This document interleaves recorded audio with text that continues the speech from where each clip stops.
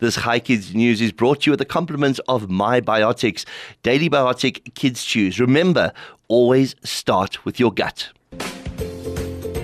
This is ChaiFM News for Kids. Hi there, Hi Kids. I'm Lara, and here is your news. Today is Monday, the 12th of September, 2022. Tebogo Maredi runs an animal walking group for township kids and their dogs. He is from Shoshanguve in Pretoria and decided to start this group after seeing all the animal abuse around him. He wanted to create a community of animal lovers which would address neglect and abuse. He began the Shoshanguve Animal Shelter and Edu Center NPC. Meanwhile, everyone can relate to potholes and everyone hates them.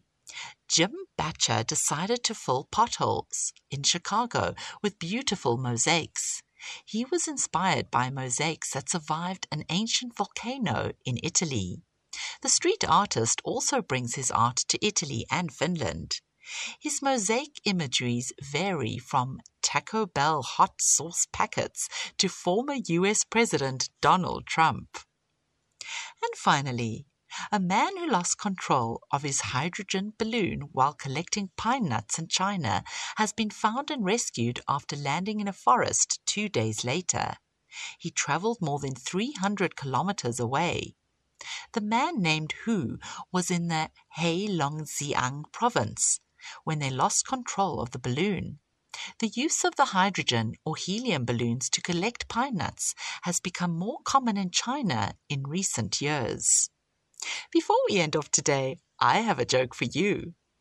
What do you call a fish wearing a bow tie?